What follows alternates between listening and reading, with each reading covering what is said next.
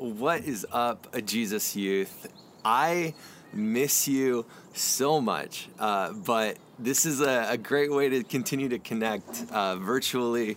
So we are going to continue on in our teaching in the Psalms.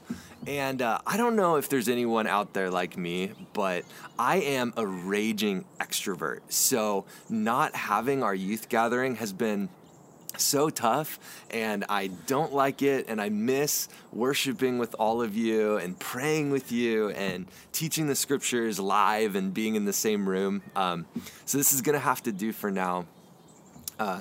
But I've been loving our time in the Psalms. I think that God actually has been doing some really powerful stuff through this. So if you could grab a Bible wherever you're at, grab one and turn to Psalm 22. That's where we're going to be today, is Psalm 22. I chose Psalm 22 because we are heading into what the church has called Holy Week for centuries. And this is the time where we prepare for Easter. Because I don't know if you remember this or are aware of this, but Easter Sunday is actually this Sunday. I feel like I've just been cooped up in my house to the point where I don't even know what day it is. But Easter is this coming Sunday. So Holy Week is a time where we prepare for Jesus' death on Good Friday, but then anticipate celebrating his resurrection on Sunday. So Psalm 22 is a psalm that Jesus references on the cross. So I thought that it'd be really good for us to pay attention, but I think that there's actually stuff here for us. And as we watch how Jesus used this psalm, we can step into using it in the same way. So hopefully you've got this open in front of you. And before we read this, I just want to set this up just a little bit. I just want to ask you, have you ever had a moment in your life where you feel like God was far away? That you were abandoned by him, forgotten by him, maybe something really terrible went down in your life or in your story, and you felt like God wasn't anywhere close to you. I know that there have been times in my life where I have just been asking that question. Dreams that I had for my life had died, or hard things in my family had been going on. And I was like, God, where are you in all of this? Forgotten, abandoned. This is a really common thing to be feeling. And what I love about the Psalms is that they don't pretend that these moments don't happen, but it actually records for us the prayers of the faithful people of God, being honest with their feelings and with their emotions, but bringing them all into the presence of God. So Jesus actually gives us a perfect model of this as well. As he was bleeding, hanging on the cross, being nailed to a Roman execution stake, he calls out Psalm 22. He's honest, he's real, and he's raw. And when he calls out this first line of Psalm 22, what it's supposed to do is bring to mind for us the whole rest of the psalm. So picture like this. If you say one line, like if I were to say to you, "May the force be with you," right? Just one line, it would bring to memory all of the Star Wars movies, all of the adventures, all the danger, all of the terrible prequels, right? It would just bring all of that up to mind.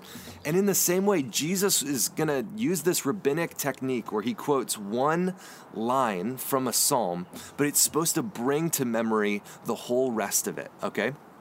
So I'm going to read for us from Psalm 22 so you can kind of understand what Jesus is going through and the headspace that he was in on the cross. You guys ready? Here we go. Psalm 22. It says this, my God, why have you forsaken me? Why are you so far from saving me? So far from my cries of anguish. My God, I cry out to you by day, but I do not hear an answer. By night, and I find no rest. Go down to verse 6.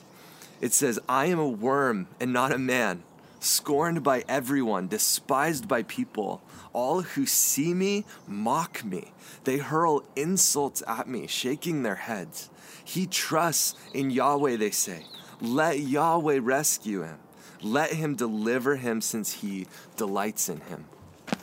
And right here in this ancient psalm that was written hundreds of years before Jesus, he sees himself living in that moment. People were hurling insults at Jesus. It was a physical death, but it was also a social death on the cross. Jesus was being humiliated in front of hundreds of people. And as he is feeling these feelings of abandonment and being alone, he calls out, "My God, why have you forsaken me?" The God of the universe came as Jesus of Nazareth. And as he was being crucified, like he paid for the sin of the world. He set us free from the grip that the enemy had on us and gave us life to the full, life in his presence. But the God of the universe is questioning.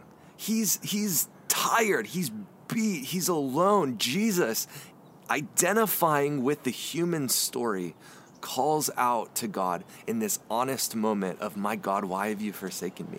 That's powerful. So if you ever feel like, man, I just can't be real, I can't be honest, I can't question, I can't bring all of this stuff up to God, Jesus did. So I would encourage you, let's have faith like Jesus and let's be honest. But what I love about Psalm 22 is that it doesn't just leave us in hopelessness. It actually moves us to a place where we can trust in God's promise. You get this back and forth feeling to Psalm 22. So check this out. So right after the first stanza, where we get that line from Jesus, my God, why have you forsaken me? I cry out to you, but I don't hear you. I find no rest. Right after that, in verse 3, it says this: Yet you are enthroned as the Holy One. You are the one Israel praises. In our ancestors, they put their trust in you, and they trusted and you delivered them. To you they cried out and were saved. In you they trusted and were not put to shame. And throughout the rest of the psalm, you get this back and forth, like honesty, fear, vulnerability, and you get hope and power and promise, and it goes back and forth between those two poles.